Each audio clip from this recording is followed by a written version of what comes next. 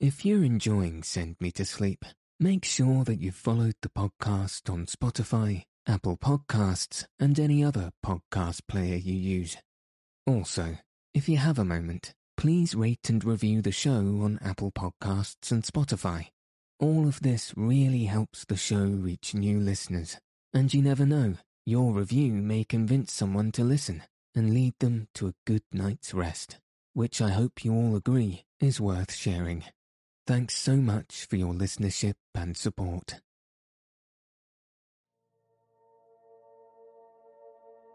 Good evening.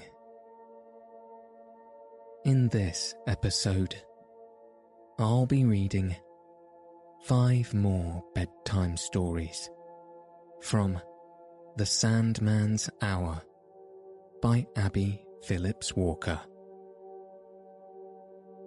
So let your eyes fall heavy and your breath soften as we settle in for a peaceful night's sleep. Story 1. The Pink and Blue Eggs.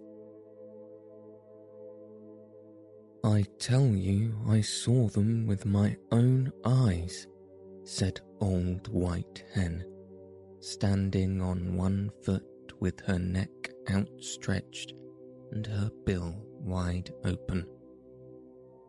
One pink and the other blue.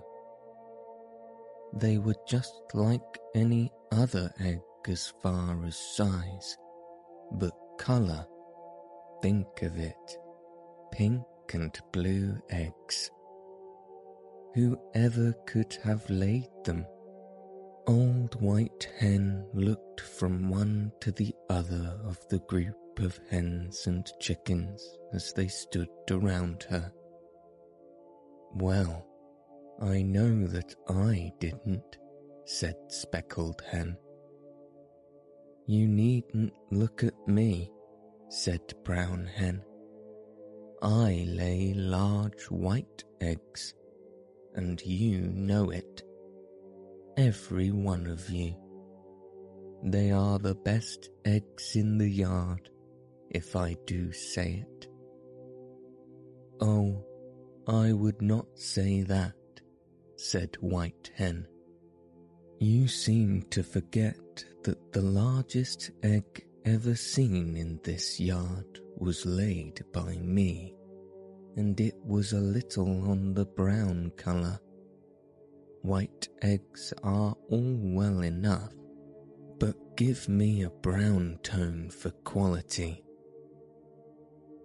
You never laid such a large egg as that but once, replied Brown Hen, and everybody thought it was a freak egg, so the least said about it, the better, it seems to me. It is plain to understand how you feel about that egg, said White Hen, but it does not help us to find out who laid the blue and pink eggs. Where did you see them? Asked Speckled Hen. On the table, by the window of the farmhouse, said Old White Hen. I flew up on a barrel that stood under the window, and then stretched my neck and looked in the window, and there on the table, in a little basket, I saw those strange-looking eggs. Perhaps the master had bought them for some one of us to sit on and hatch out, said Brown Hen. Well, I, for one, refuse to do it, said White Hen.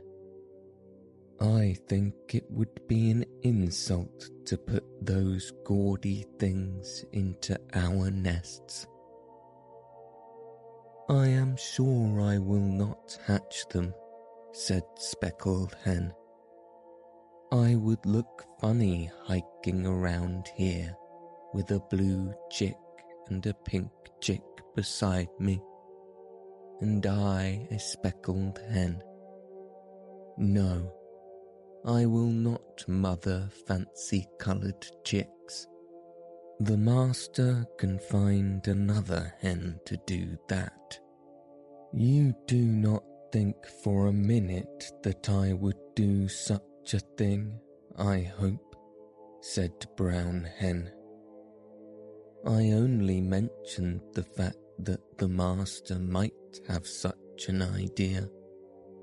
But as for mixing up colours, I guess not.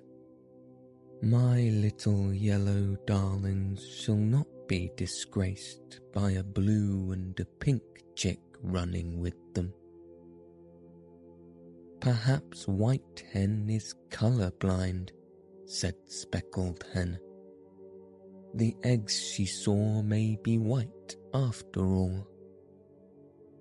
If you doubt my word or my sight, go and look for yourselves, said White Hen, holding her head high. You will find a blue and a pink egg, just as I told you. Off ran Speckled Hen and Brown Hen, followed by many others, and all the chicks in the yard. One after another, they flew to the top of the barrel and looked in the window at the eggs White Hen had told them of. It was all too true. The eggs were blue and pink.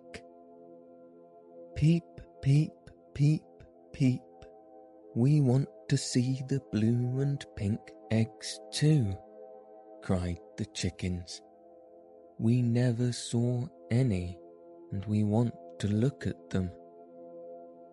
Oh dear, why did I talk before them? Said Brown Hen. They will not be quiet unless they see. And how in the world shall I get them up to that window? Did it ever occur to you not to give them everything they cry for? Said White Hen. Say no once in a while. It will save you a lot of trouble. I cannot bear to deny the little darlings anything, said Brown Hen, clucking her little brood and trying to quiet them. Well, you better begin now, for this is one of the things you will not be able to do, said White Hen, strutting over to the doghouse to tell the story of the blue and pink eggs to Toaster. Wouldn't it be just too awful if the master puts those eggs in one of our nests? Asked White Hen when she had finished her story. Oh, laughed Toaster. That is a good joke on you. Don't know your own eggs when you see them. Don't tell me I laid those fancy-coloured eggs, said White Hen, looking around to see if any of her companions were within hearing distance. I know I never did. But you did, said Toaster, laughing again. I heard the master say it to my little mistress. If you want eggs to colour for Easter, take the ones that White Hen laid. They are not so large as the others, and I cannot sell them so well. Toaster, if you will never mention what you have just told me, I will tell you where I saw a great big bone this morning, said White Hen. I was saving it for myself. I like to pick at one once in a while, but you shall have it if you promise to keep secret what you just told me." Tosa promised, and White Hen showed where it was hidden. A few days after, Brown Hen said, "I wonder when Master is going to bring out those fancy eggs. If he leaves them in the house much longer, no one will be able to hatch them."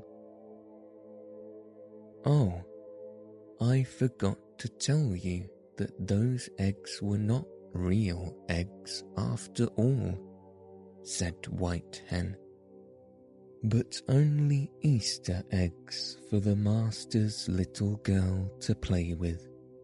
So we had all our worry for nothing. Tosa told me, but don't say a word to him, for I did not let on that we were worried and didn't know they were only make-believe eggs. He thinks he is so wise, you know. It would never do to let him know how we were fooled."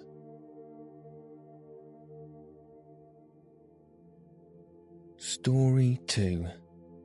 Why the Morning Glory Sleeps.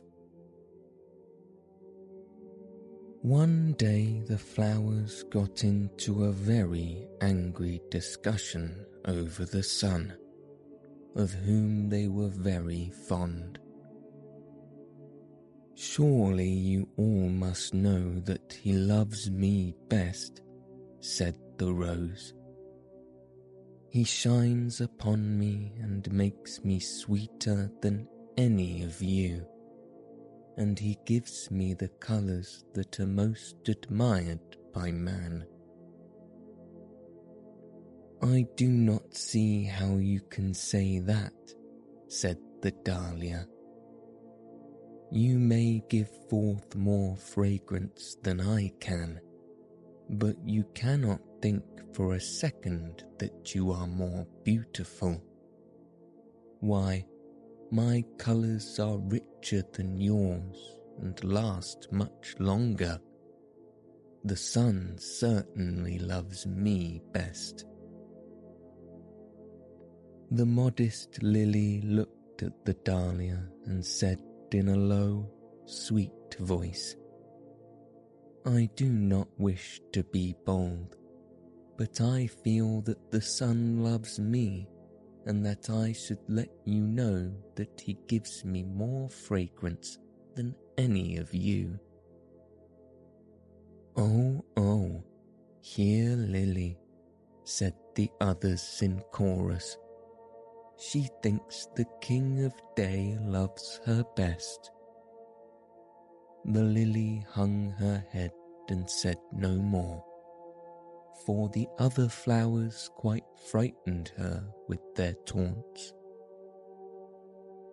"How can any of you think you are the best beloved of the sun?" said Golden Glow. "When you behold my glowing colour which the sun bestows on me, do any of you look so much like him as I do? No, indeed, he loves me best."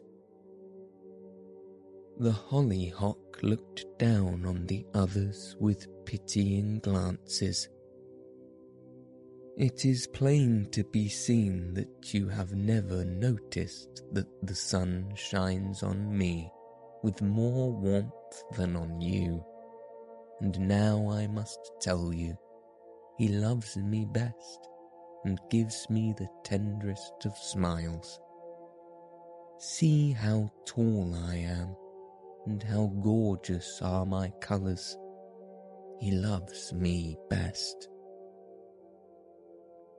When it comes to sweetness, I am sure you have forgotten me," said the honeysuckle. "Why, The King of Day loves me best, you may be sure. He makes me give forth more sweetness than any of you. You may be very sweet, said the pansy, but surely you know that my pet name is Heart's Ease, and that the sun loves me best. To none of you does he give such velvet beauty as to me.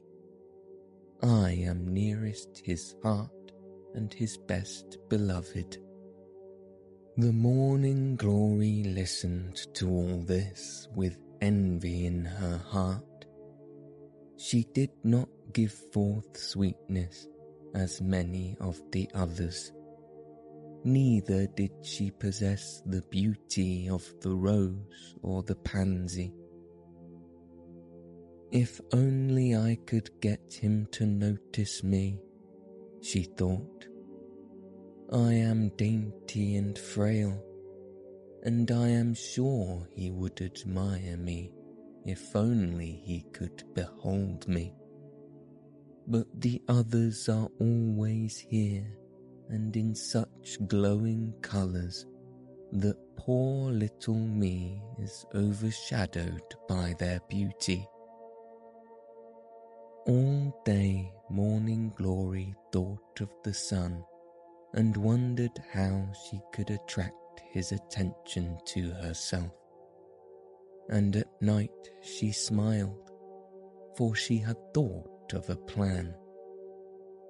She would get up early in the morning and greet him before the other flowers were awake. She went to bed early that night so that she might not oversleep in the morning, and when the first streak of dawn showed in the sky, Morning Glory opened her eyes and shook out her delicate folds. The dew was on her, and she turned her face towards the sun. As soon as she peeped into the garden, the sun beheld her. "How dainty and lovely you are," he said. "I have never noticed before the beauty of your colours, Morning Glory," and he let his warm glances fall and linger upon her. The sunflower all this time was watching with jealous eyes, for she was the one who had always welcomed the sun, and this morning he seemed to have entirely forgotten her. Still, Sunflower kept her gaze upon them, and wondered what she could do to win back her king from the delicate little Morning Glory. But as she looked, she saw the Morning Glory sway and nod her head. "She is going to sleep," said the sunflower. "His warm breath makes her drowsy, or else she was up so early that she cannot keep awake." While the sunflower watched, sure enough the Morning Glory nodded and closed her eyes. She was fast asleep, and the fickle sun, seeing that she no longer looked upon him, looked away and beheld the sunflower looking towards him with longing eyes. "Good morning, King," she said, as she caught his eye, and she was wise enough not to let him know she had seen him before.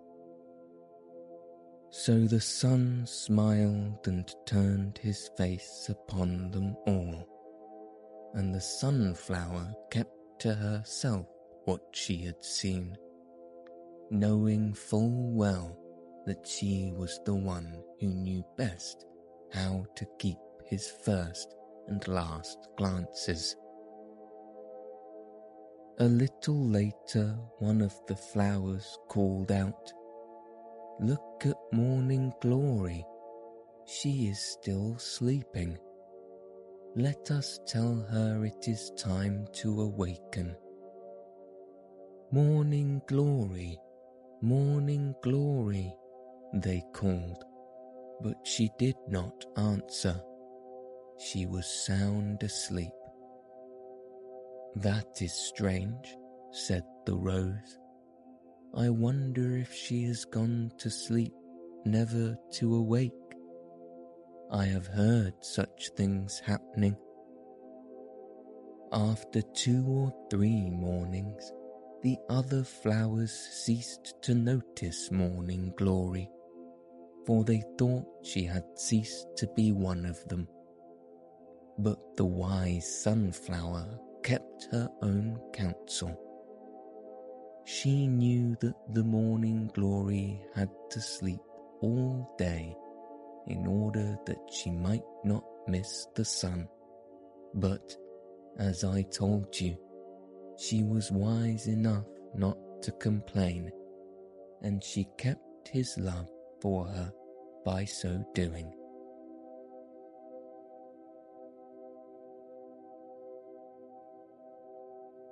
Story 3. Dorothy and the Portrait. Dorothy was very fond of her grandmother and grandfather and liked to visit them, but there were no little girls to play with, and sometimes she was lonely for someone her own age. She would wander about the house, looking for the queer things that grandmothers always have in their homes. The hall clock interested Dorothy very much. It stood on the landing at the top of the stairs, and she used to sit and listen to its queer tick-tock and watch the hands, which moved with little nervous jumps.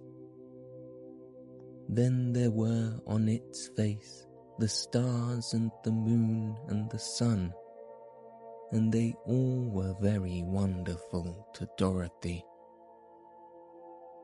One day she went into the big parlour where there were pictures of her grandfather and grandmother, and her great-grandfather and great-grandmother also.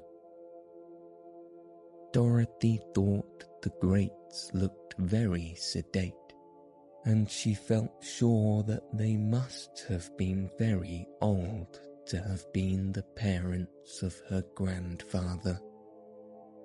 But the picture that interested her the most was a large painting of 3 children, one a little girl about her own age, and one other older, and a boy who wore queer-looking trousers cut off below the knee. His suit was of a black velvet, and he wore white stockings and black shoes. The little girls were dressed in white, and their dresses had short sleeves and low necks. The older girl had black hair, but the one that Dorothy thought was her age had long, golden curls like hers. Only the girl in the picture wore her hair parted, and the curls hung all about her face. Dorothy climbed into a big chair and sat looking at them. I wish they could play with me, she thought, and she smiled at the little golden-haired girl. And then, wonderful to tell, the girl in the picture smiled at Dorothy, "Oh, are you alive?" asked Dorothy. "Of course I am," the little girl replied. "I will come down if you would like to have me and visit with you." "Oh, I should be so glad to have you," Dorothy answered. Then the boy stepped to the edge of the frame, and from there to the top of a big chair which stood under the picture, and stood in the chair seat. He held out his hand to the little girls and helped them to the floor in the most courtly manner. Dorothy got out of her chair and asked them to be seated, and the boy placed chairs for them beside her. "What is your name?" asked the golden-haired girl, for she was the only one who spoke. "That was my name," she said when Dorothy told her.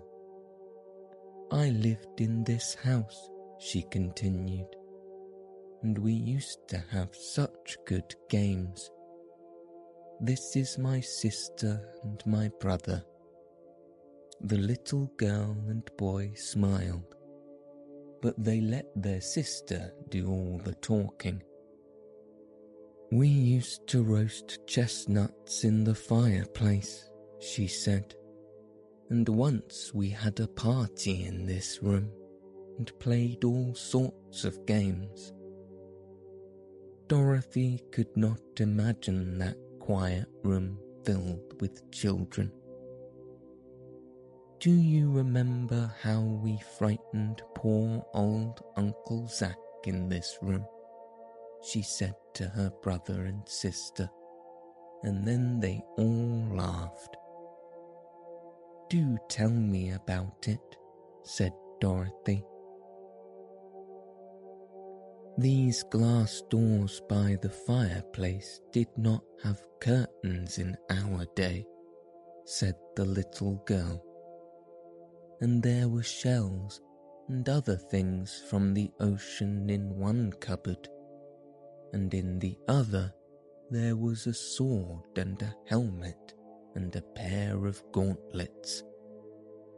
My brother wrapped a sheet around him and put on the helmet and the gauntlets, and, taking the sword in his hand, he climbed into the cupboard and sat down. We girls closed the doors and hid behind the sofa. Uncle Zack came in to fix the fire, and my brother beckoned to him. Poor Zack dropped the wood he was carrying and fell on his knees, trembling with fright. The door was not fastened, and my brother pushed it open and pointed the sword at poor Uncle Zack. "Don't hurt a poor old man," said Zack, very faintly. "I ain't got nothing, 'deed I ain't." "You told about the jam the children ate," said my brother in a deep voice, "and you know you drank the last drop of rum Mummy Sue had for her rheumatism, and for this you must be punished." And he brought the sword down on the floor of the cupboard with a bang. Poor Uncle Zack fell on his face with fright. This was too much for my sister and me, and we laughed out loud. You never saw anyone change so quickly as Uncle Zack. He jumped up and we ran, but my brother had to get out of his disguise, and Uncle Zack caught him. He agreed not to tell our father if we did not tell about his fright, and so we escaped being punished. "Tell me more about your life in this old house," said Dorothy, when the little girl finished her story. But just then the picture of Dorothy's great-grandmother moved, and out she stepped from her frame. She walked with a very stately air towards the children, and put her hand on the shoulder of the little girl who had been telling the story, and said, "You better go back to your frame now." "Oh dear," said the little girl, "I did so dislike being grown up, and I had forgotten all about it, when my grown-up self reminds me. That is the trouble when you are in the room with your grown-up picture," she told Dorothy. "You see, I had to be so sedate after I married that I never even dared to think of my girlhood. But you come in here again some day, and I will tell you more about the good times we had." The boy mounted the chair first and helped his sisters back into the frame. Dorothy looked for her great-grandmother, but she, too, was back in her frame, looking as sedate as ever. The next day Dorothy asked her grandmother who the children were in the big picture. "This one," she said, pointing to the little golden-haired girl, "was your great-grandmother. You were named for her, and the other little girl and boy were your great-grandfather's aunt and uncle. They were your great-great-aunt and uncle." Dorothy did not quite understand the great part of it, but she was glad to know that her stately-looking great-grandmother had once been a little girl like her, and someday, when the great-grandmother's picture is not looking, she expects to hear more about the fun the children had in the days long ago.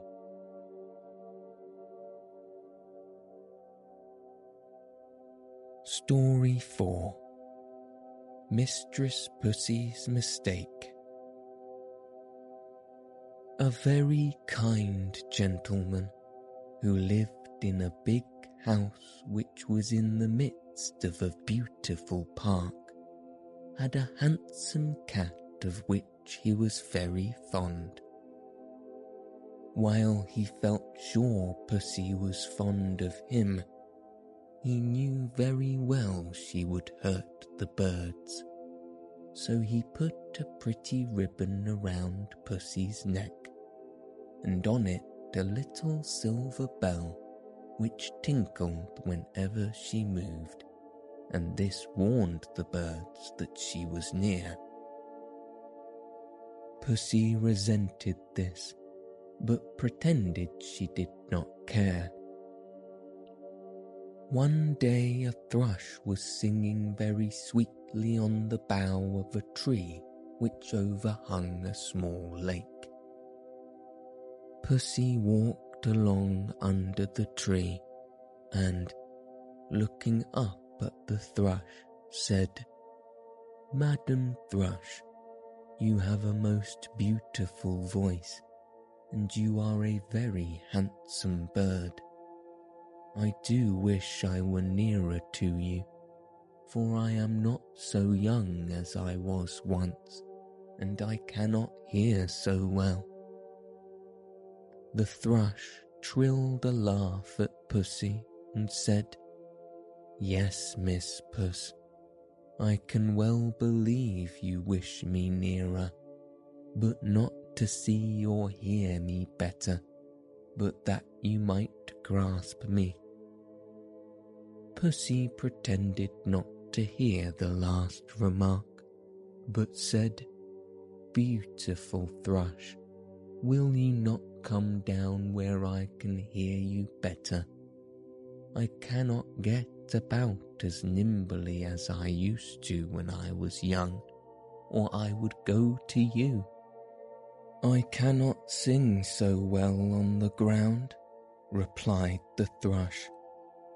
"You can come up here, even if you are not so spry as you were. But tell me, do you not find the bell you wear very trying to your nerves?" "Oh no," answered sly Pussy. "It is so pretty that I'm glad to wear it, and my master thinks I'm so handsome that he likes to see me dressed well, and then he can always find me when he hears the bell. That is why I wear it." "I understand," answered the thrush, "and we birds are always glad to hear it too." And she trilled another laugh at Pussy and added, "You are certainly a very handsome creature, Miss Puss."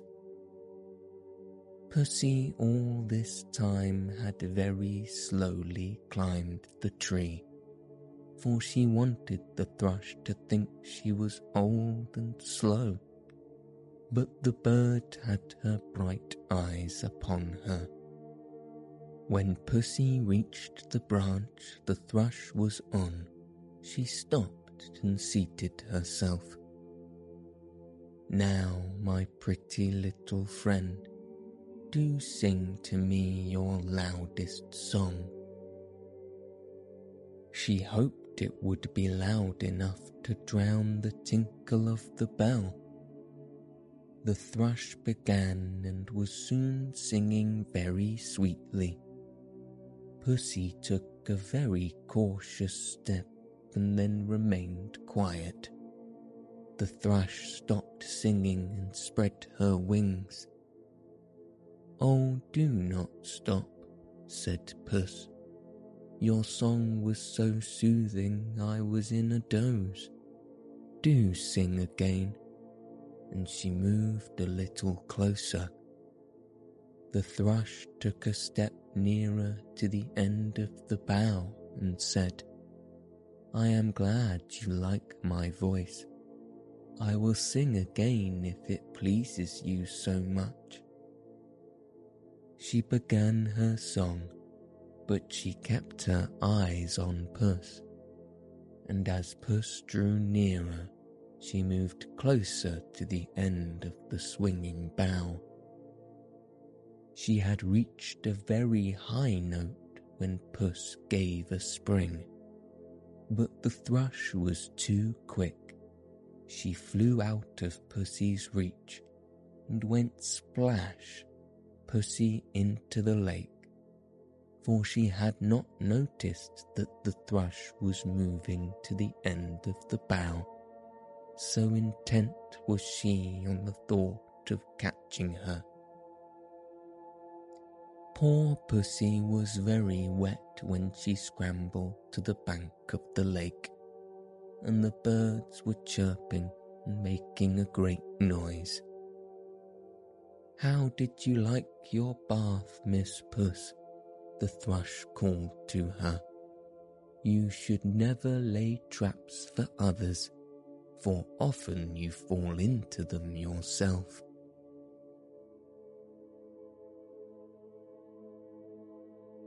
Story 5. Kid. Kid was one of those little boys who seemed to have grown up on the streets of the big city where he lived. He never remembered a mother or a father, and no one ever took care of him. His first remembrance was of an old woman who gave him a crust of bread. He slept in the corner of her room.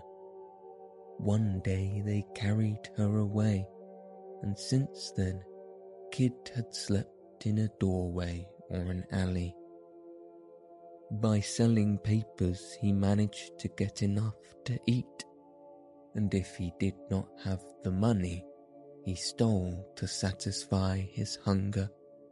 He was often cold and hungry, but he saw many other children that were in the same condition, and he did not suppose that anyone had ever enough to eat or a warm place to sleep every night.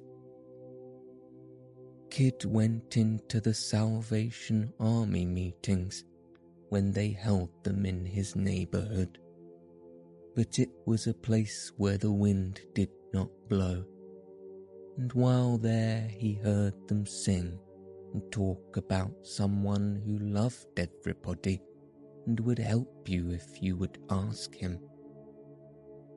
Kid was never able to find out just where this person lived, and therefore he could not ask for help.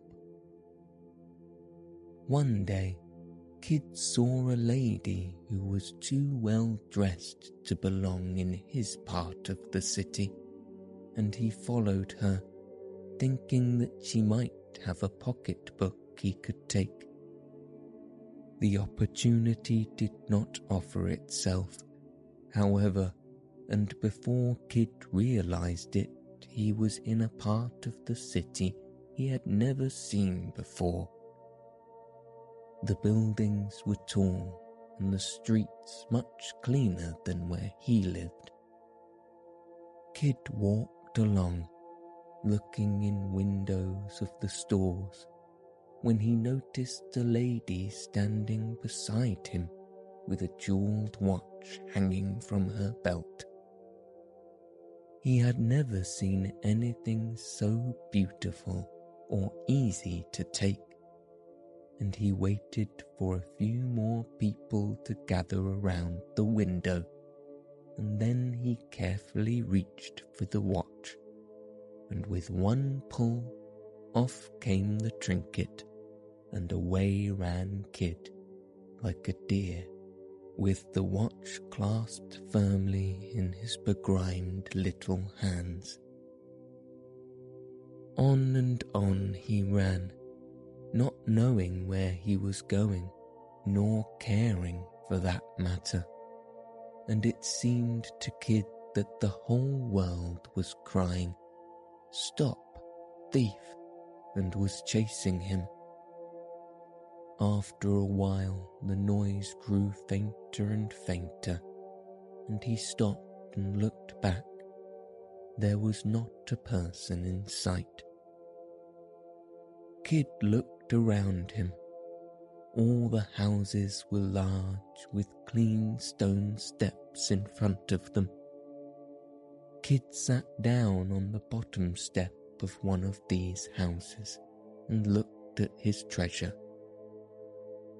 He held it to his ear and heard its soft tick. Then he looked at the sparkling stones on the case. He opened it and watched the little hands move. Then he opened the back part, and there was the picture of a baby, a little boy, Kid thought. Around its chubby face were curls, and its eyes were large and earnest-looking.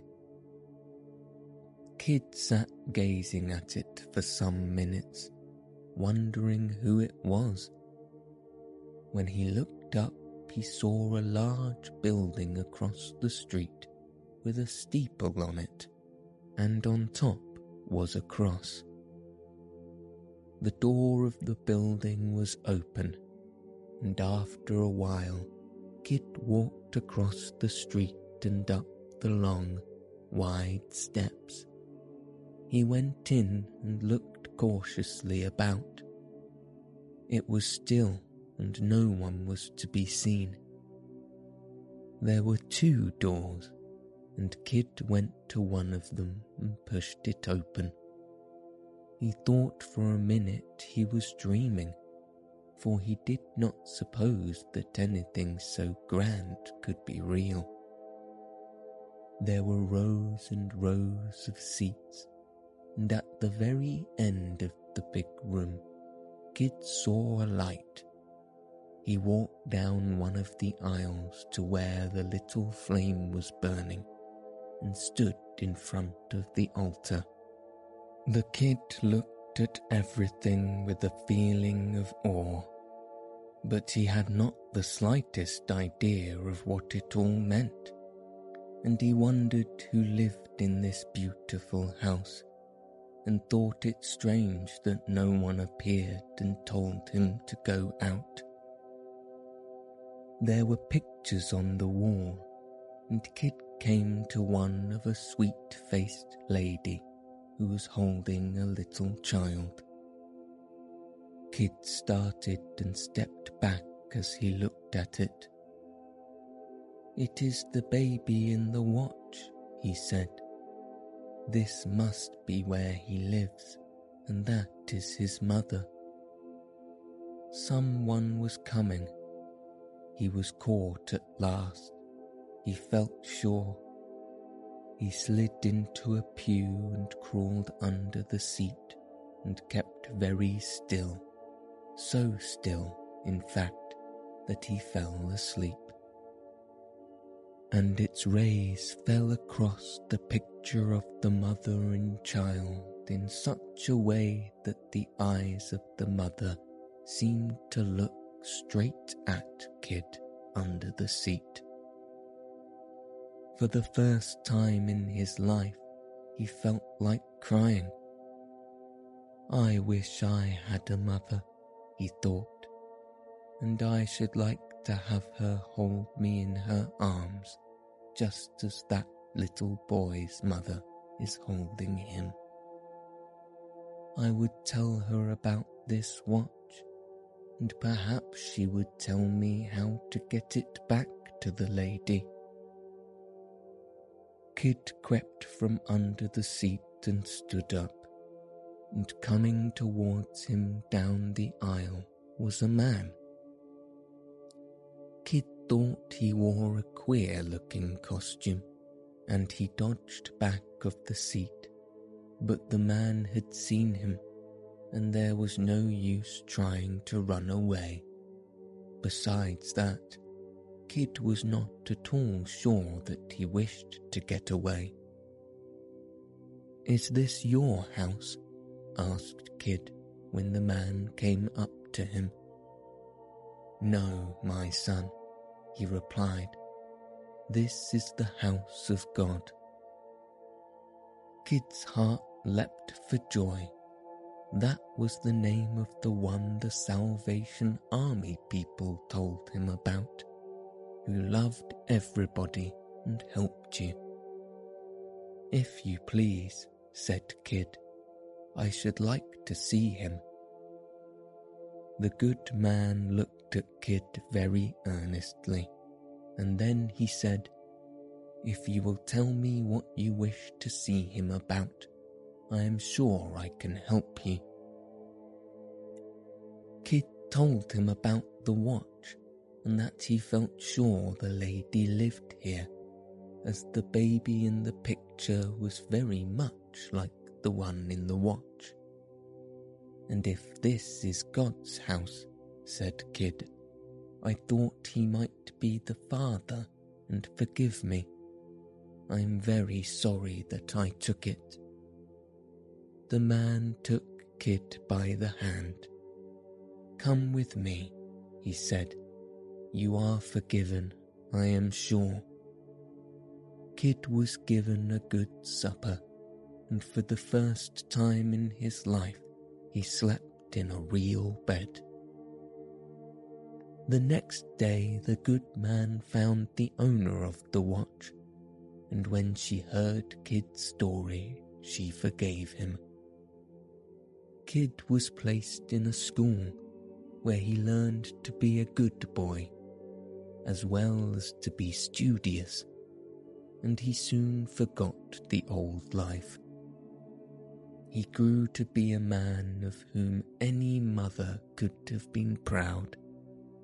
But the only mother Kid ever knew was the mother of the little boy in the picture, which he cherishes as a thing sacred in his life.